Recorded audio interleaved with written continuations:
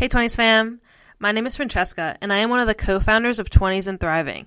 I wanted to first start this podcast by saying thank you all for the support on our Instagram page. My cousin Sunny and I first started talking about this idea during the start of the pandemic, and to finally see it come to life has been a true blessing. Now I know this is the first time you guys are hearing from me.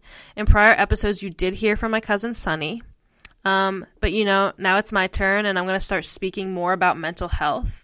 So right now I want to take some time to really introduce myself so you have a better understanding of who I am. I am 25 years old. I am a female who goes by the pronoun she, her. I am a social media guru looking to make an impact in the mental health world through my skills in marketing, graphic design, and journalism. I have some mental health disorders, which is why this platform is so important to me.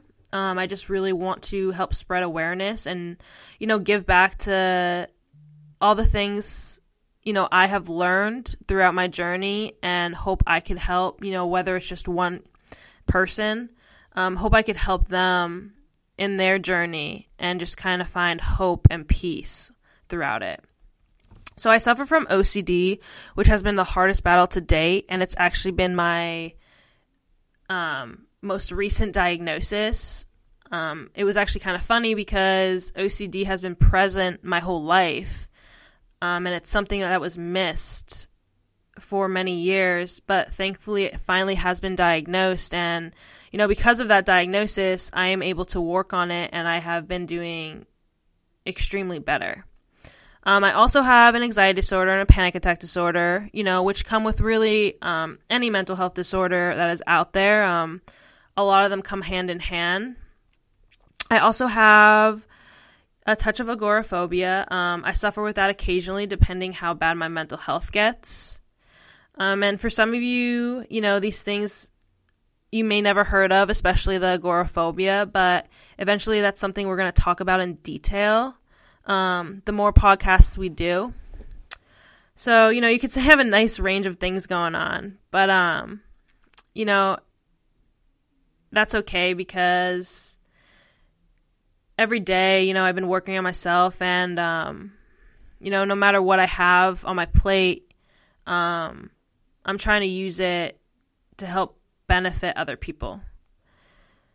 So like I said, we're not going to be touching on the disorder specifically today. Eventually we'll be going over disorders and just kind of the ones I have, and just kind of giving, insights, advice, just trying to help out people who are looking for some new tools or just ways to better manage their mental health.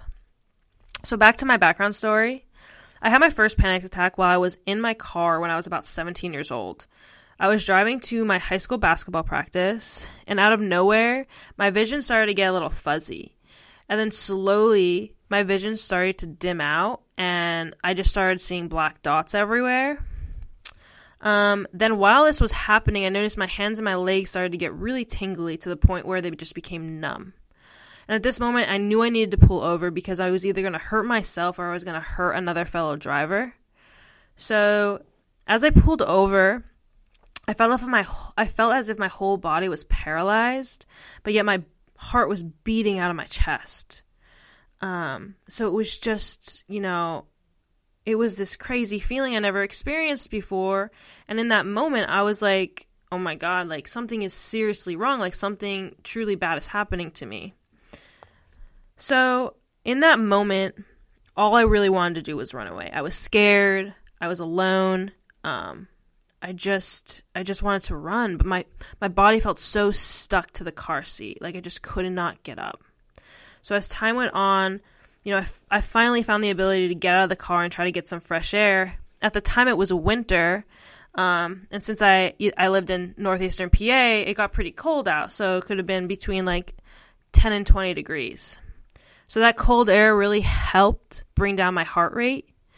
And then while my heart rate was coming down, I started feeling a little bit better. I wasn't as anxious. Then I started just stretching out my body, trying to find ways to just bring any type of feeling back to my hands and feet. So once I felt that my body was back to somewhat of a balance, my hands were back, my feet were back, my heart rate was back down, my eyes were clear. I got back in my car and I was like, oh my God, like, what do I do now? And my first thought was, I need to go to basketball practice. Like, I cannot miss basketball practice. And that's what I did. I went to basketball practice. But in that moment, what I really should have done was turn around and went home and figured it out. But I went to basketball practice because that's what I knew. And, it was ingrained in my head. You have to go to basketball practice every day. You have to go to school every day. You have to do these things. Where the most important thing you need to do is take care of yourself. So the entire time I was at practice, I wasn't even there. I was somewhere else. I was in my head. I was completely gone. Because the whole time, just thought after thought was running through my mind, like, what just happened to me?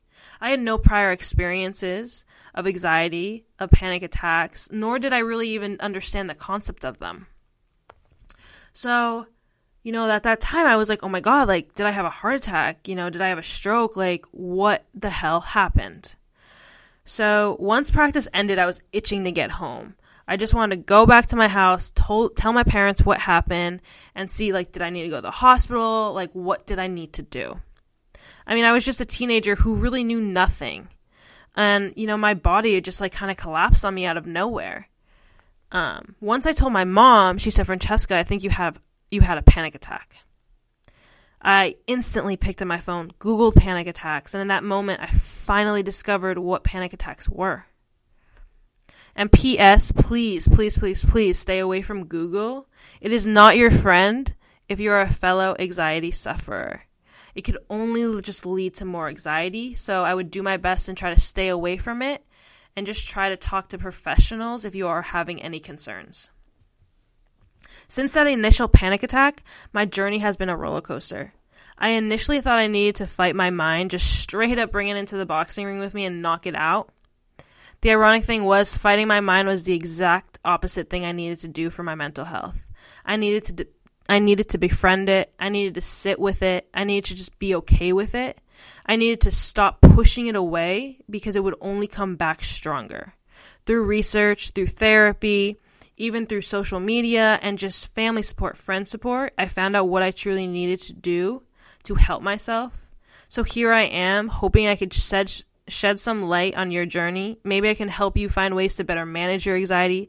Maybe I could give you some insight on mental health disorders and how you can help a fellow sufferer.